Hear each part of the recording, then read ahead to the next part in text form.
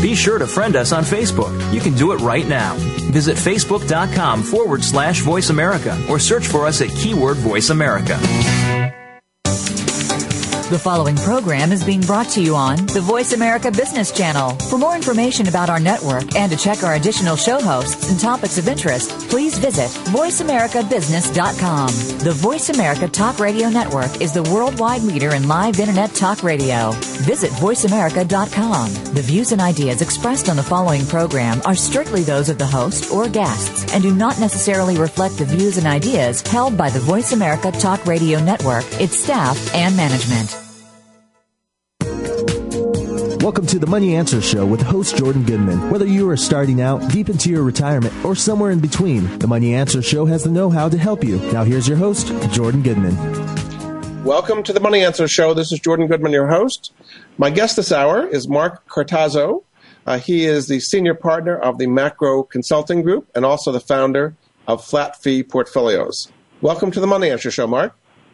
Very nice to be on the show, Jordan. Let's just kind of get a basic situation of what you do, what your background has been in creating flat fee portfolios. Well, my primary practice, we do asset management for millionaire and multi-million-dollar clients and portfolios. And I come from a very modest background. I know the quality of advice that people with smaller portfolios get, and it usually is either not very good or it's very expensive. So we developed this flat fee portfolio program to do asset management for people whose portfolios are under $1 million.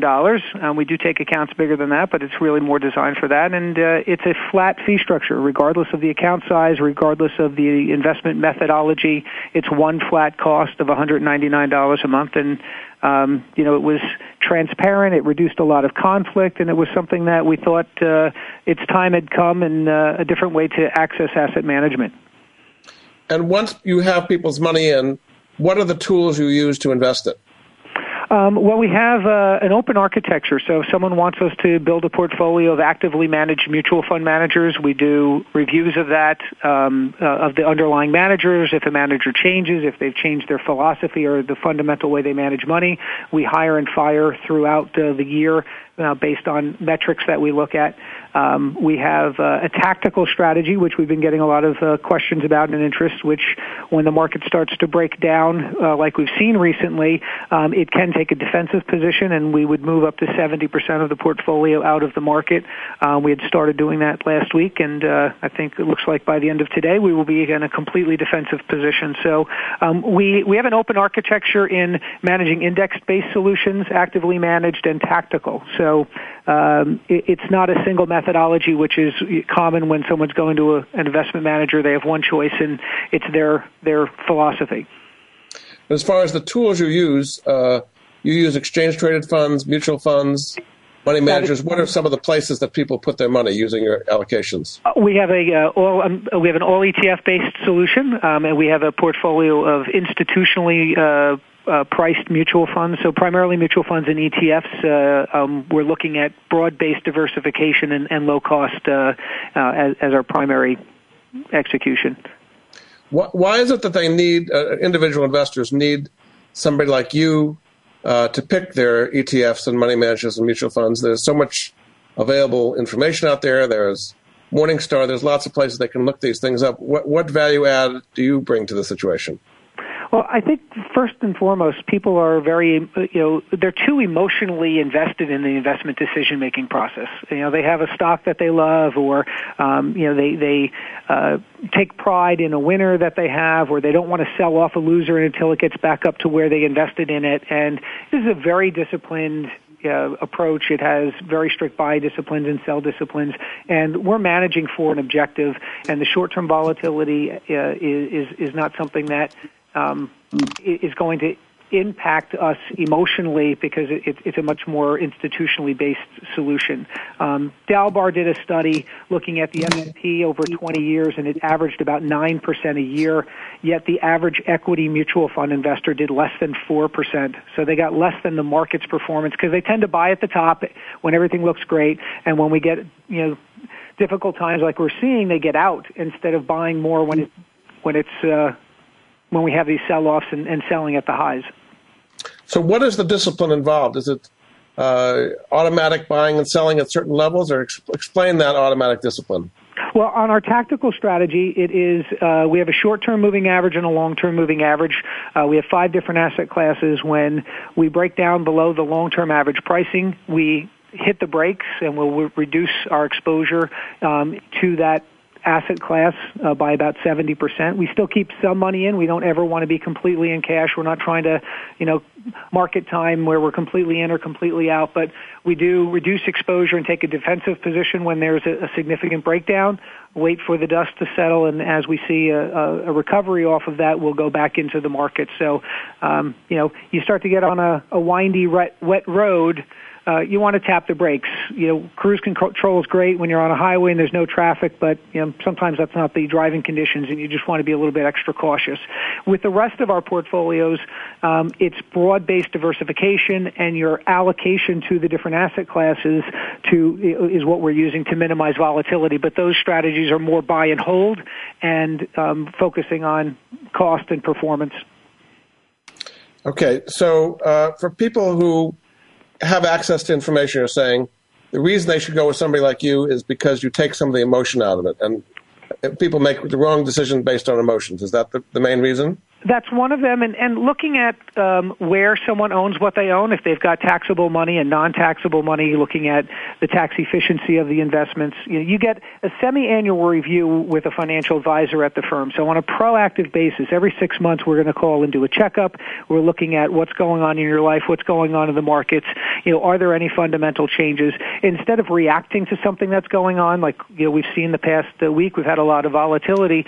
When we're doing reviews with clients, we're preparing that dialogue for how are you going to react, what are you going to do when the market has a correction, because we're seeing them more frequently, and we're seeing the magnitude of them being greater. If you're not prepared for that when you buy in and create the portfolio, these events are going to come as a surprise, and they shouldn't.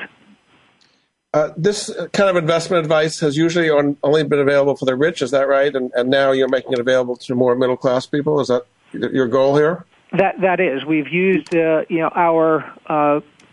scale that our firm has to create a program. We have built these models based off of what we're doing for our multi-million-dollar clients, and it's not even that it hasn't been available. If it has been available, it's either a conflicted strategy where the person picking the investments might also be managing the funds, and it tends to be at a significant premium. If you look at the average price that $1 million portfolio pays for investment advice versus an account that's between $250,000 and $500,000, it's about 50% higher cost structure for the middle market, and even worse for accounts under $250,000. So what would that amount to in dollars for somebody, say $1 million traditional system versus what you would offer them? On $1 million account, if they're paying a 1% a year fee, it's $10,000 a year at $199 a month. We're less than 0.25%. And if you're looking at accounts that are, let's say, a $500,000 account, the typical fee structure on that is at about 1.5%. At $199 a month, we're less than 0.5% for the investment advisory fee. So it's a third of the cost, even on an account as large as $500,000. So it's a pretty significant difference. We're using technology, so you don't get to come in and sit down and have a cup of coffee when you're doing the review. We're using technology and computers, but you're talking with a live person. They're doing a live review, and if you don't mind having that be a remote experience instead of a face-to-face experience, the pricing is significantly different. So where do they go? What website do they go to find out more about what you offer? Well, flatfeeportfolios.com has some videos, talks about the strategies and the philosophies, talks a little bit about the firm. I've been recognized by some of the top financial publications in the world as a top advisor, including Barron's and Worth, for what we've done for our high net worth clients. And I wanted to bring a solution of comparable quality to the middle market. So there's a lot of information on there. We're in the process of updating and adding even more information, but I think you get a very good sense of what you get and what the pricing is and who we are as a firm. When somebody goes on there, how can they determine what risk level they feel comfortable with? I mean, people say when the markets are going well, I'm willing to take lots of risk. And then when the markets fall, they don't want any risk at all. Their view of risk changes with what's happening in the markets. So how do you determine in advance how much risk they actually should be taking? Well, we do have a risk profile, and it asks both quantitative and qualitative questions. Whether somebody has high risk or low risk sometimes is like asking someone if the food is spicy. What your interpretation of spicy is and mine can be worlds apart. So we try to quantify the intangibles. If we ask questions like, if the market did X, what would you do? What's the time horizon for the portfolio? And we give them an expected range and show them what historically the volatility on the equity markets has been, so they can get a sense of what to expect in a bad window period of time and a good period of time to set realistic expectations. And before you go into a model, you would have a discussion with one of the financial advisors here to walk through what you're getting into and try to set realistic expectations.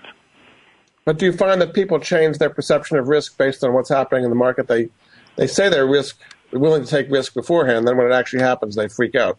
Absolutely, and I think that's that's the time where we really earn our keep is probably the difficult environments.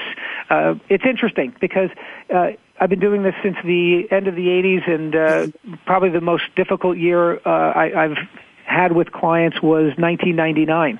And I know a lot of advisors would say 2008, but in 1999, people were taking ridiculous amounts of risk and far beyond what their risk appetite was. They were borrowing money and buying on leverage. Those are things that if you're wrong on, you can't recover from. People dialing back risk and being a little bit more conservative and missing some opportunity, that's something that's easy to make up with additional saving or reducing spending. But severe hits to principal and capital are very, very difficult to recover from, especially later in your investment life. So that was a time when people were willing to take more risk than they would normally be comfortable with. What happens in a down market? Do people have the opposite? They take too little risk? Absolutely, especially in this low interest rate environment. If you have we do a lot of work with people who are about to retire, and if you look at a 65-year-old couple, they have a 50% chance one of them lives to 92. So that's almost a 30-year window of income that they need to draw from their portfolio. And if you're earning less than 0.25% in a money market, and just read an article where two of the large financial institutions are now going to start charging for cash deposits because their yield on their cash is zero. And you're drawing a 4 or 5 or 6% a year withdrawal from the portfolio, it's pretty easy to tell you what day you're going to run out of money, and it's not a good investment strategy when you're hoping to die before that date. A lot of people end up outliving their money, right? Yes, and when my youngest was born, my daughter, she had 7 out of 8 great-grandparents alive. All of her grandparents and 7 out of 8 great-grandparents. So when I see these actuarial charts of people living into 92, 95, 98, it's not a chart, it's a family reunion at our house. So, this is real to me, and I don't think many 60-year-olds and late 50-year-olds envision themselves making it to 90, 92, 95, 97. And if they're not, if we plan for you making it there and you don't, that's a lot better than us not planning for you making it there and you do. Indeed. Okay, we're going to take a break. This is Jordan Goodman of the Money Answer Show. My guest this hour is Mark Cortazzo. He is the founder of Flat Fee Portfolios. His website is flatfeeportfolios.com. We'll be back after this.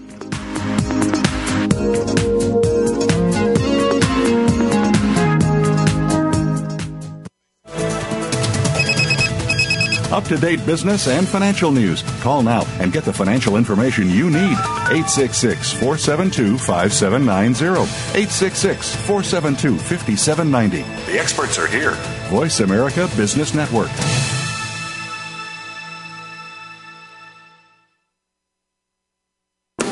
Are you ready to go green? You've asked, and we've heard you. Voice America presents the Green Talk Network. Environmental topics are at the forefront of our society, and the Green Talk Network is here to keep you up to date on the latest trends and new innovations for the eco-conscious lifestyle. We'll help promote a variety of ideas on the environment, from global warming issues to how you can become more eco-friendly in your daily activities. Be a part of the solution, not the problem. Visit the Green Talk Network page on voiceamerica.com and tune in to help spread the green. If you lead a team of any kind, you need to listen to this show. Tune in to Leading with Emotional Intelligence, hosted by Esther Orioli. Esther provides you with the tools and techniques you need to harness the power of EQ to stop setting goals and start changing behaviors in your organization. Get the latest concepts in EQ from a top-of-the-house perspective and have your questions answered on air. Leading with Emotional Intelligence is broadcast live every Wednesday at 1 p.m. Pacific Time, 4 p.m. Eastern Time on the Voice America Business Channel. Income Property Investment Talk with Peter L. Mosca provides those of you eager to invest well in real estate with the knowledge, resources, and tools necessary to generate significant wealth. Our focus is to help you maximize your real estate investment dollars. Listen live to the brightest minds in investment real estate every Wednesday morning at 8 a.m. Pacific on the Voice America Business Channel. That's Income Property Investment Talk with Peter L. Mosca, where America learns to invest. From the boardroom to you, Voice America Business Network.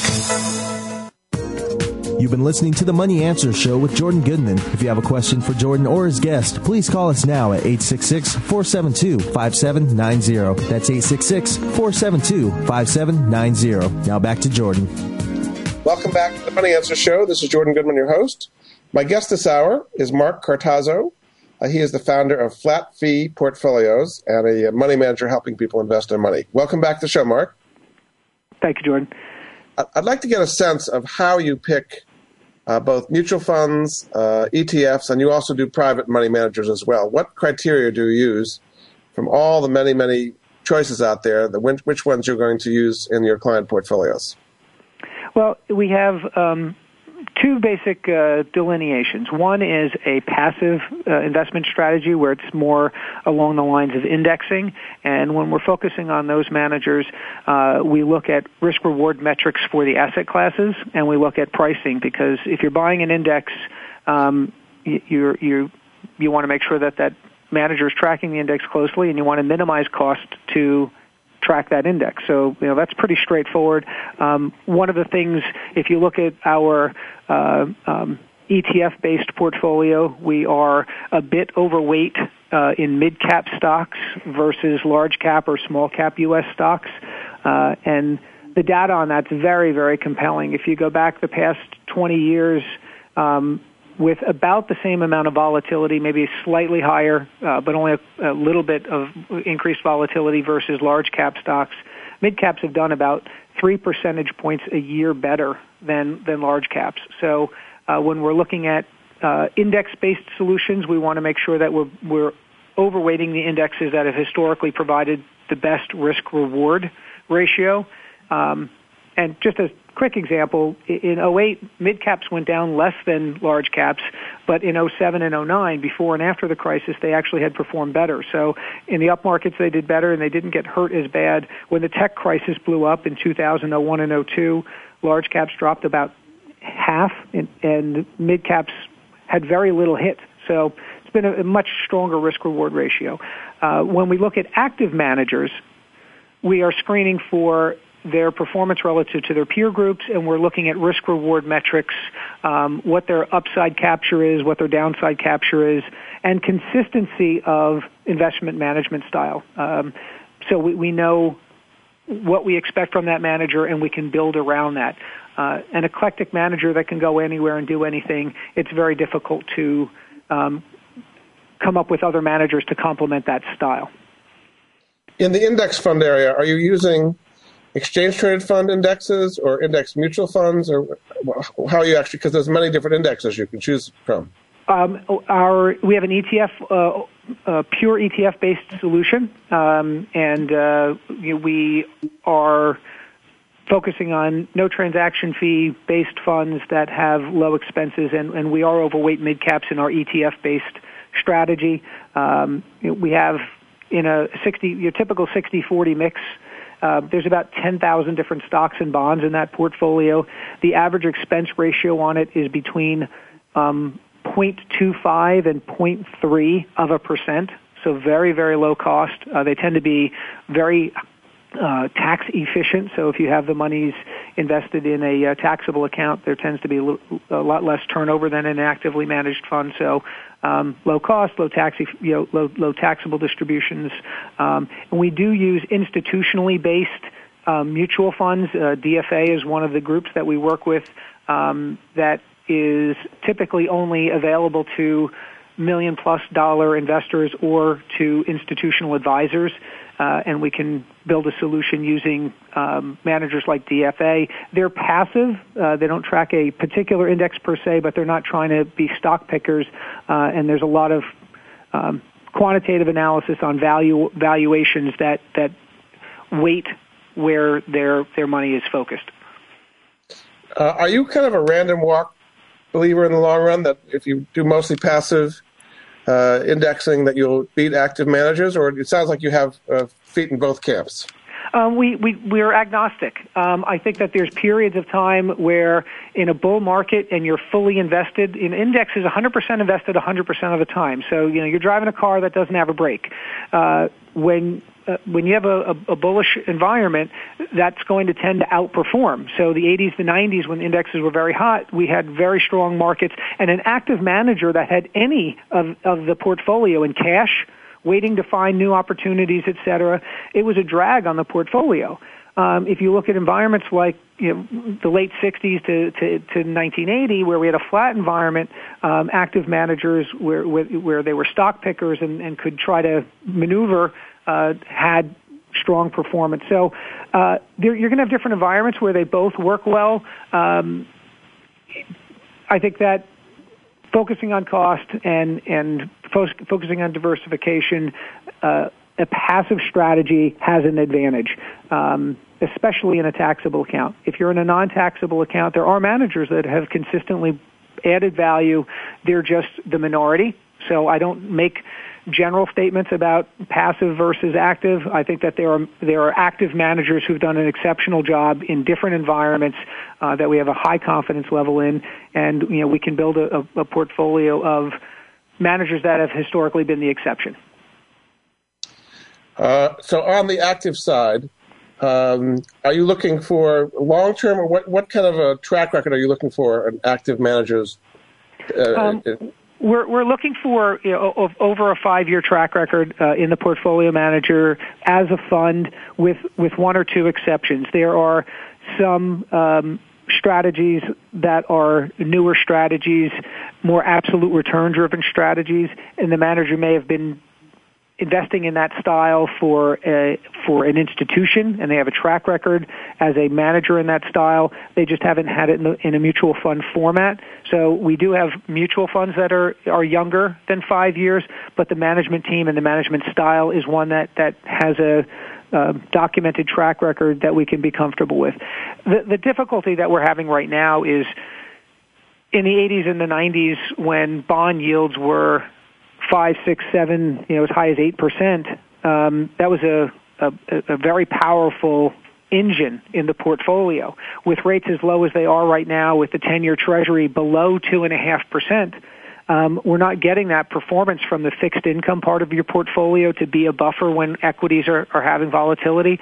So we're looking at some absolute return-driven strategies and things that can provide positive rates of return even in a negative equity market that don't correlate with stocks as well. So some of those are newer developments. They weren't popular or they weren't needed when stocks and bonds were having this raging bull market. We've seen more of them, more entrants in that space. And so, those are things where we're looking at the management team, and even though the fund might not have been around as long, we're still comfortable with what they're doing for a small percentage of the portfolio. I think it might be helpful to explain what an absolute return fund is, and Sure. Why do you like those as part of your mix? An absolute return fund can be a manager that can go long or short stocks, or it could be something like managed futures where they can go long or short commodities. So one of the indexes that tracks managed futures looks at the 7-month moving average of a number of different commodities. And if they break up above their 7-month average price, they buy them, and they'll hold them until they break down below their 7-month average price. So if we get a nice run up in pricing for an extended period of time, they got in, you're catching that big fat part of the run. When they start to break down, like we saw in 08 or like we're seeing now, they can actually go short. And if we get this cascading collapse that follows through, you're making money on the downside. So these tend to do well when there's big moves up and big moves down. Interestingly, that's a strong complement to stocks because a big move in commodity prices up is inflationary. It costs companies more for materials and transportation and sometimes labor. And so that can be a drag on stock prices, but it does well when those commodity prices are having a big run. And when they're collapsing, like we see in a financial crisis, once they have that initial leg down and they go short, that collapsing financial environment's bad for stocks. It's good for a managed future type portfolio if we see a big drop off. So we're looking for things to diversify volatility because the correlation between stocks has gone up, and we're looking for things that will help buffer that volatility. And it's been a great help to the portfolios in this recent volatility. So how much of a portfolio would you have in one of these absolute return funds? It's a smaller percentage now. We're looking at it as basically a replacement for some of the fixed income piece of the portfolio. We're trying to get our singles and doubles from that. It's not going to be a home run type position in the portfolio. I just am not getting the yields that we've gotten in the past, and having 40 or 50% of someone's portfolio in bonds yielding 2 or 3% is not very appealing to us. It's not a good risk-reward ratio. A lot of people are very scared right now, and they've been putting money into so-called safe investments like treasuries, like CDs, money market funds, earning little or nothing because they're just so uncertain about the current environment. What would you advise for somebody like that who is scared but wants to have their money grow as well? Well, there's basically 3 things you can do with risk. You can avoid risk, you can manage risk, you can transfer risk. And in avoiding risk, if you're going to sit in a money market, some of the largest money markets in the country, mutual fund money markets, are paying 0.05%. They're paying less than 0.1%, and there's still some risk to your principal because if they bought a bond that went under, your share price can go below $1. I'm not expecting big volatility, but there's some risk, and they're paying very little. If you shop around and get a high-yielding FDIC-insured money market, one that we do a lot of work with, the yield on it's slightly over 1%, and your principal is backed by the FDIC. So if you're going to avoid risk, make sure that you're shopping it. It's one of the few things you can control. So this is something that has less risk and 10 times the yield. That's a beautiful risk-reward trade-off. And it is managing your allocation across the different risk methodologies. And there's even ways to transfer risk, using insurance companies or using financial instruments that have some type of guarantees on them, like structured notes. So I don't think it's quitting because you're not going to get there earning 0.25% a year or less if you have a long-term goal. Risk avoidance is great for the money you need in 6 months or a year and a half, but your long-term money still needs to be working for you, and sitting on the sidelines is not going to get you there for your long-term money. Yeah, are you seeing people doing that, going to the sidelines and just they're so fearful that they're not willing to take those kind of long-term risks? Absolutely, and I think that's a mistake. It is. If you're a golfer, which I'm not, but I hear stories about it, and my wife plays. It's the reason you have so many different clubs in your bag. And if you're on a par 5, you can take out your putter and hit it 50 times to get it on the green, and I guarantee you won't lose a ball if you're only hitting it 10 feet in front of you, but that's not an efficient way to get there. And I think if you're getting your driver out, it's not the most accurate club. That's stocks, but you need some of that in the portfolio to get you to that long-term goal, that far distance that you need to get to. And so sometimes a strategy where you have your short-term or intermediate-term money in one account or one pool, and then have your longer-term money, if you can delineate that, whether it's physically or mentally, I think that helps people view these different pots of money and what their objectives are. So they don't have everything commingled, and they can't really see the different components of it. Very good. Okay, we're going to take a break. This is Jordan Goodman of the Money Answer Show. My guest this hour is Mark Cortazzo. He is the founder of Flat Fee Portfolios. His website is flatfeeportfolios.com. We'll be back after this.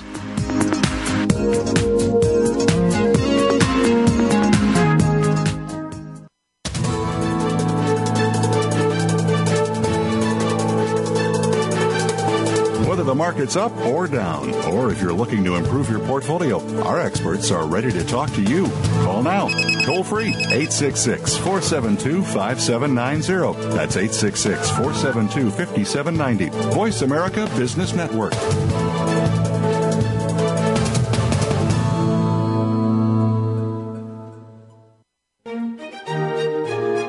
Join Patricia Raskin, the host of Positive Living on VoiceAmerica.com, Monday at 11 Pacific.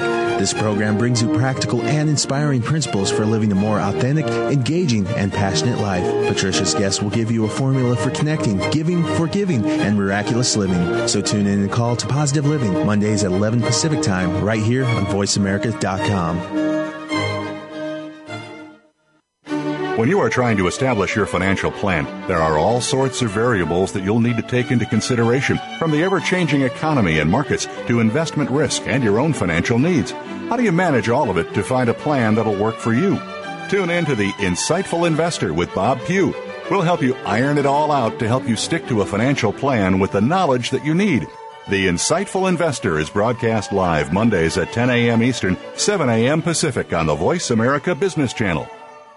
Leadership is a vital skill set in today's competitive global economy. Being a leader is not enough. To succeed, you must optimize your performance and know how to imbue others in your organization with leadership skills.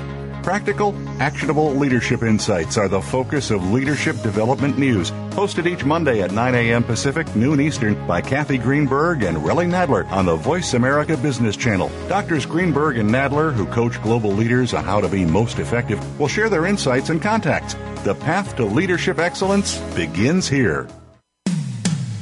When it comes to business, you'll find the experts here. Voice America Business Network.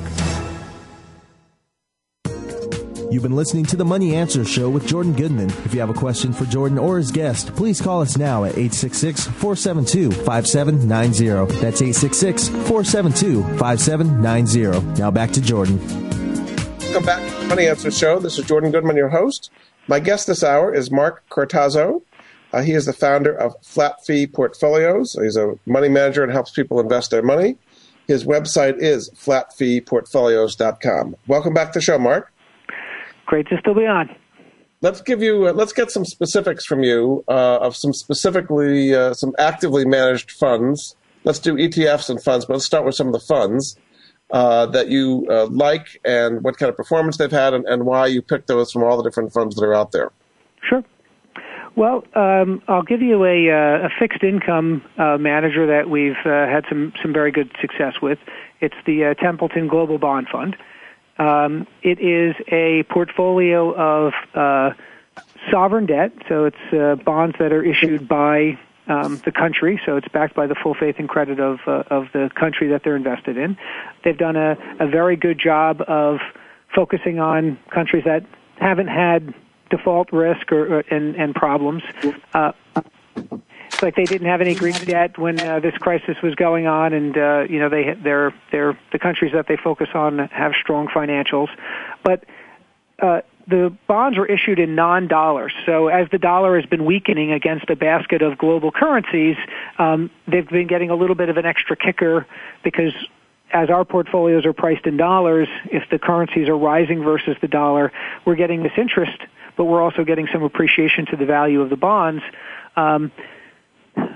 Through the end of June, the valuation, the 1 year number on this was more than 10%. The 3 year number on this was more than 10%. The 5 year and the 10 year number on a bond fund was more than 10% a year. So it's provided equity-like performance, and it has done that with a much higher capital structure safety. And in 2008, when we had a big crisis, this is a portfolio that still produced about a little bit more than a 6% positive rate of return. So, do you think going forward, something like that makes sense to have money in non-U.S. dollar denominated bonds? That's an area that's going to continue to do well. Absolutely. I think that with the debt issues that we're having, the dollar, we're having a short-term flight to quality because of some of the crisis that's going on, but the long-term fundamentals definitely favor a basket of foreign currencies over the U.S. And the interest rate that if we don't get a significant change in currency valuations, you're getting paid a higher interest rate on these bonds. And if the dollar weakens, that's just going to add to that. And if the dollar strengthens because our economy is doing well, this is a diversifier component of the portfolio. We get a big turnaround in the economy and stocks start doing great. If we lose a little bit in principal on the bonds because we're having such a robust economy, that would be a great problem to be trying to work ourselves around. Okay, what would be another choice in the actively managed fund portfolio? We have a mid-cap portfolio, and give me 1 second. It's the Perkins mid-cap. I just want to get the most recent up-to-date data on it. But they're... It's called the Perkins Mid-Cap Fund? Or what is that? Yeah, it's a Perkins Mid-Cap Value. The 10-year number on it is about 8.64%. It's outperformed the S&P 500 by almost 6% a year for the past 10 years. Went down much less than what the S&P did in 08. It was down about 27%, and the S&P was down 37%. So it's been a very strong performer. It has a little bit of a value bias, so they're not, buying stocks at the top. They're searching for bargains, and we like mid caps more than we do large cap and small cap stocks. So it's a good manager and a good asset class for us. And you were saying overall mid caps perform better than small cap and large cap in the long run. Is that because they're not as well followed or something? Why would that be? Well, it's interesting. You have this self-weeding process by being in mid-caps. When they start to fall off because their market cap is going down because the stock's not doing well, they fall out of the index and drop down into the small-cap index.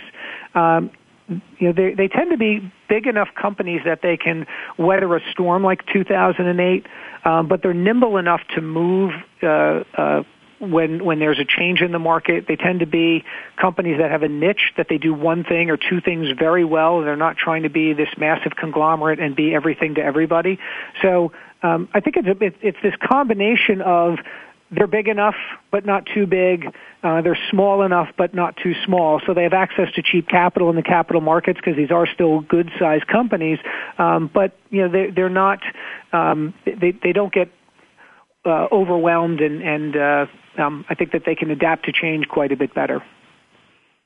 Overall, what kind of returns do you think is realistic for investors to expect to earn average annual returns going forward for the next 10 years, considering interest rates have come down so much and what's happening in the stock market? What should be a realistic rate of return people should expect to earn? I think that historically the long-term expected rate of return on the markets has been anywhere from 5 to 7% above inflation. And I think that that's a realistic expectation going forward. When we've had higher inflation and we had higher returns, if we have 5% inflation, we have a 10% rate of return, that sounds great. We had double-digit rates of return, but inflation was pretty significant. Your cost of living, it was going up dramatically. If we had a 6% rate of return and no inflation, and I'm talking about real inflation, not what the government states inflation is via the CPI, but real inflation, including food and energy. I think a 6% rate of return in a low inflation or deflationary environment is just as good, if not better. So I'm looking at the client's purchasing power and what does that buy them, because a 10% a year rate of return on their equities is great, but if inflation is at 10 or 12 or 15%, it looks good on paper, but when you need to pay your bills at the end of the day or buy food, you're going to end up with a lower quality of life. So relative performance, I think that we will still be in and around historic norms. It's just going to look different. How about for somebody who wants income? A lot of people who've got some capital but are very nervous about it, have it in money market funds or CDs or something earning nothing. What would you offer somebody who wants some regular income and still some capital stability in today's environment? I think that they're going to need to have some volatility to their principal and look at a total return-driven solution, because just taking the income or interest off of a portfolio, if you're looking on the short end of the market, anything under 7 years, yields on good quality is less than 2%. And if you are going out in longer maturities, if we do start to see the dollar weaken and we have to start paying up because of our credit quality deteriorating in the U.S., and rates rise, those long-term bonds are going to get really hurt. If you look at a long-term government bond fund, if we had a 1% rise in interest rates, your principal can get hit as much as 18%. And to get 2% a year or 2.5% a year higher interest for that much volatility to your principal, I don't think makes sense. So we would look at value-oriented, dividend-oriented positions, a diversified mix of bonds, global and U.S., focus on higher quality and shorter-term maturities, and take a set dollar amount from the portfolio. It's going to look different or feel different because it's going to be part capital appreciation, part interest, and it's going to vary year over year. But we don't have the luxury of just plugging in and getting a 6% CD and clipping the interest coupons and living happily ever after off of that. The Fed has kept rates low to stimulate the economy, and sitting in a money market in a bank does not stimulate the economy. So I don't see rates changing dramatically anytime soon, because it would be destructive to the objective of stimulating the economy. How about going down the quality curve and going into junk bonds or junk bond funds or ETFs as a way of getting higher income? I think that it's a shell game, because it's still, at the end of the day, is all about total return. If you're getting a 6 or 7% coupon on junk, but your principal is deteriorating by 8 or 9% a year, you would have been better off digging a hole in your backyard, putting the money in it, and taking 6% a year out from it, and you'd have more money than if you bought the junk bond position and you have a lot of defaults. So we're very total return focused for our clients, and whether it's interest or dividends or capital appreciation, I don't care how we get the return. It is about net of all fees, which is a very important part of the process, net of all taxes. What did you have at the beginning of the year? What did you have at the end of the year? Over a window of time. Sometimes it's 3 or 5 year window that we're looking at. What did you make net? And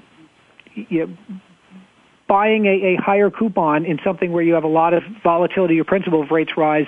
That government bond example I just gave you, it's paying 4.5%. Rates go up 1%, and you lose 18% of your principal. You're going to spend the next 4.5 years or 4 years just getting back to zero.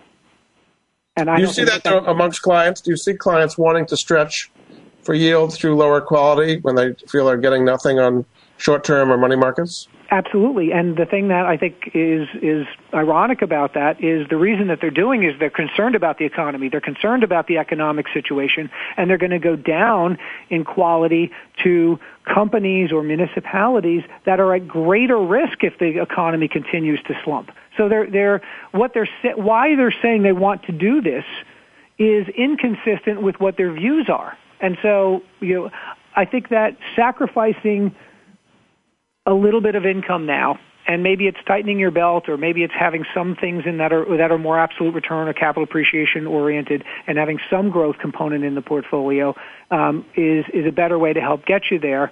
And you have to look at why you're doing what you do, and does it make sense? And I think that people, they decouple those. Very good. Okay, we're going to take a break. This is Jordan Goodman of the Money Answer Show. My guest this hour is Mark Cortazzo. He is the founder of Flat Fee Portfolios. His website is flatfeeportfolios.com. And we'll be back after this.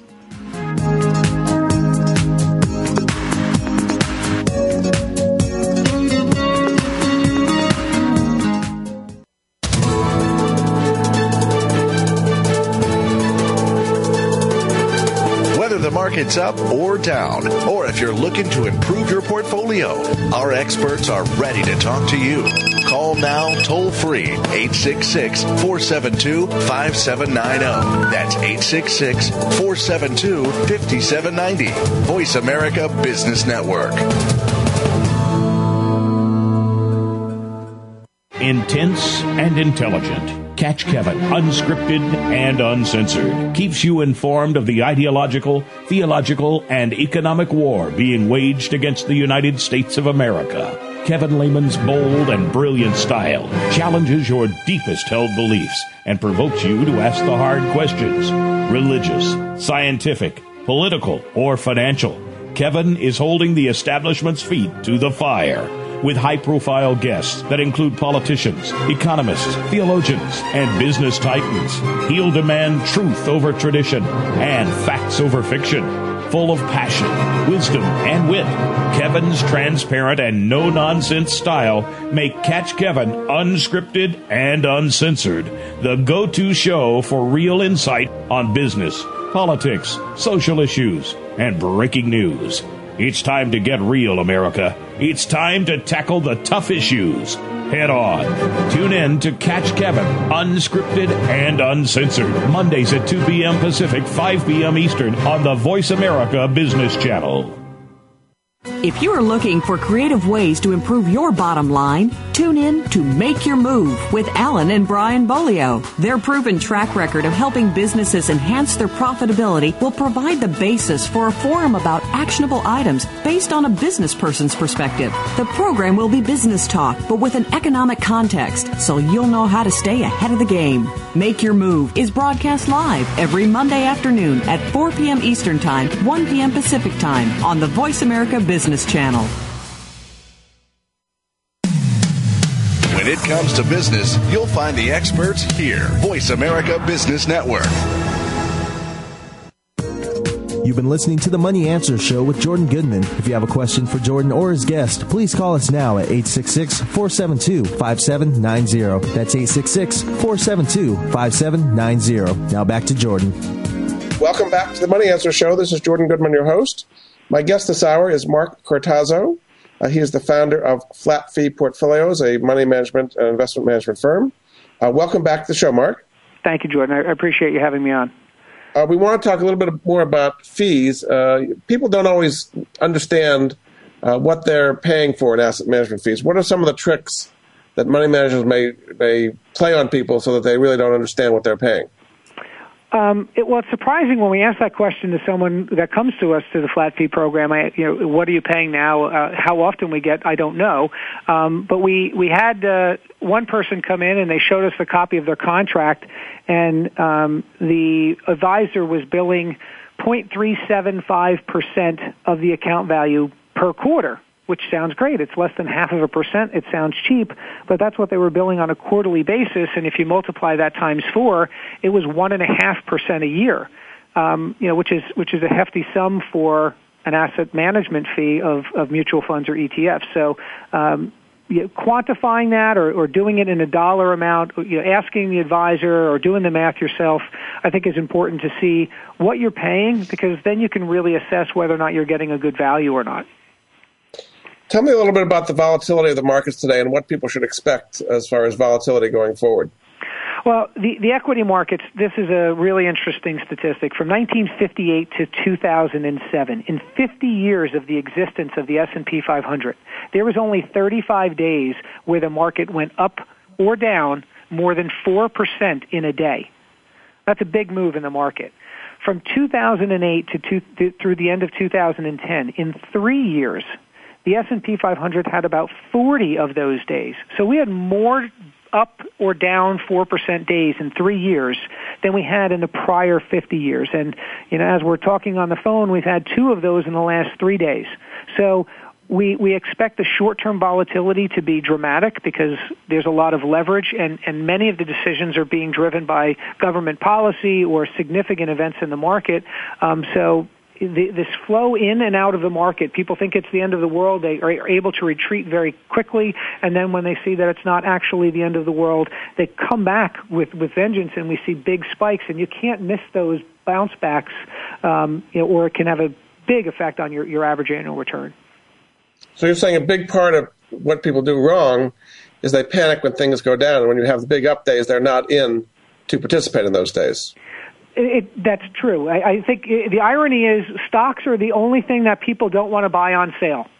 They say, well, this thing's down and I'm going to wait until things get better. Well, when things get better, the market's going to already have that priced in and they're going to have moved up. What you're saying to me with that is I'm going to wait until it's more expensive to buy these, which, obviously doesn't make sense financially, but emotionally, the market's already pricing in all of these bad things that are in the media, and if there's a pleasant surprise and it's not as bad as they think, you can see a very quick move and turnaround. And this is your long-term money. You own a piece of a company when you buy a stock. This isn't a casino or gambling. This is ownership in a company, and so they're going to have hiccups and volatility and things that disrupt business, but I'm a long-term buyer. I believe in capitalism. I think capitalism works, and you're rewarded handsomely over the long term for the short-term volatility that you endure.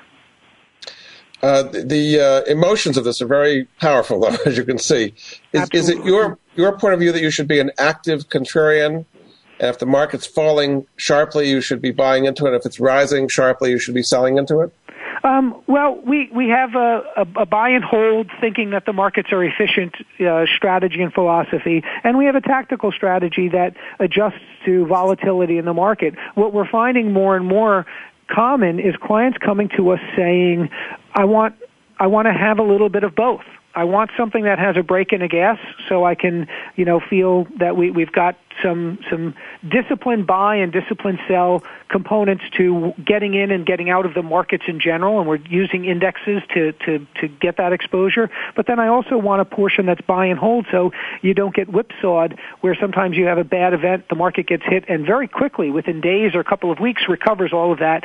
If you take the initial hit and you wait to see how things are going to go from there, and it bounces right back, you take the hit, you didn't get the bounce back up, and now you're buying higher. You've lost money in a market that is flat. How about alternative investments, including precious metals and resources, ETFs and stocks, and other things that are not correlated to the S&P 500 or bonds? What role do those play in your portfolios? We're constantly looking for diversifiers. One of the things we have difficulty with is doing valuations on long-only things like gold. How do you know if it's a good value or not? There's it's a very supply-demand driven issue, and if we find a big supply of gold or demand drops off, there's good alternatives like silver or platinum that people might get attracted to. We think that commodities are cyclical in nature, and they go up and down based on supply and demand, but don't necessarily have any bias up over long periods of time. Stocks, although they're volatile, are cyclical in nature, or secular in nature, and have an upward bias because the companies add value.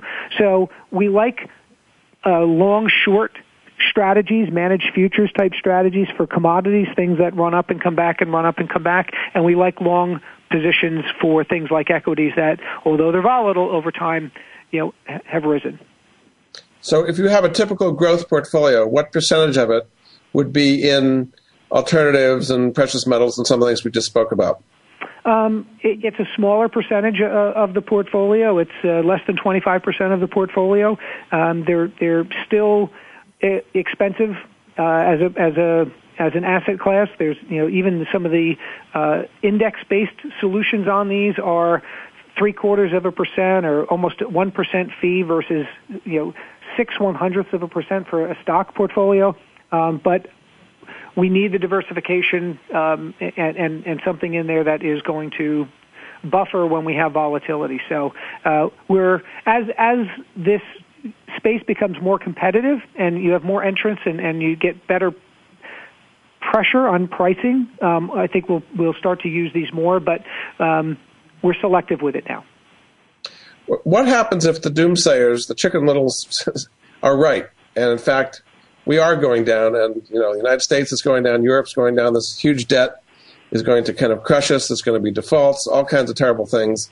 If you were to believe that view, how would you change your asset allocation?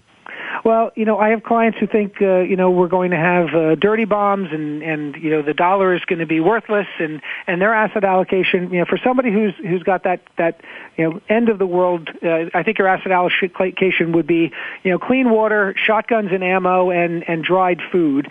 I believe that the United States is the greatest nation in the world, and we're going to have to endure some pain to get back on track. But I think we rise up to adversity well, and I think capitalism works. So I'm not in that camp, But if you've got $1 million portfolio and you want to take a couple $1,000 and buy some rations, that makes you sleep better at night. Wonderful. But we're not of that belief. And if it really does get that bad, I don't think it matters what asset classes you own, because the financial system will devalue everything. I mean, what good is gold if you can't eat it? So. Okay, very good. All right, well, it's been fascinating. My guest this hour has been Mark Cortazzo. He is the founder of Flat Fee Portfolios. His website is flatfeeportfolios.com. Thanks so much for being on the Money Answer Show, Mark. Jordan, it was a pleasure. Hope to be on again. Thanks again, and we'll be back with another edition of the Money Answer Show next week. Thanks. Bye for now.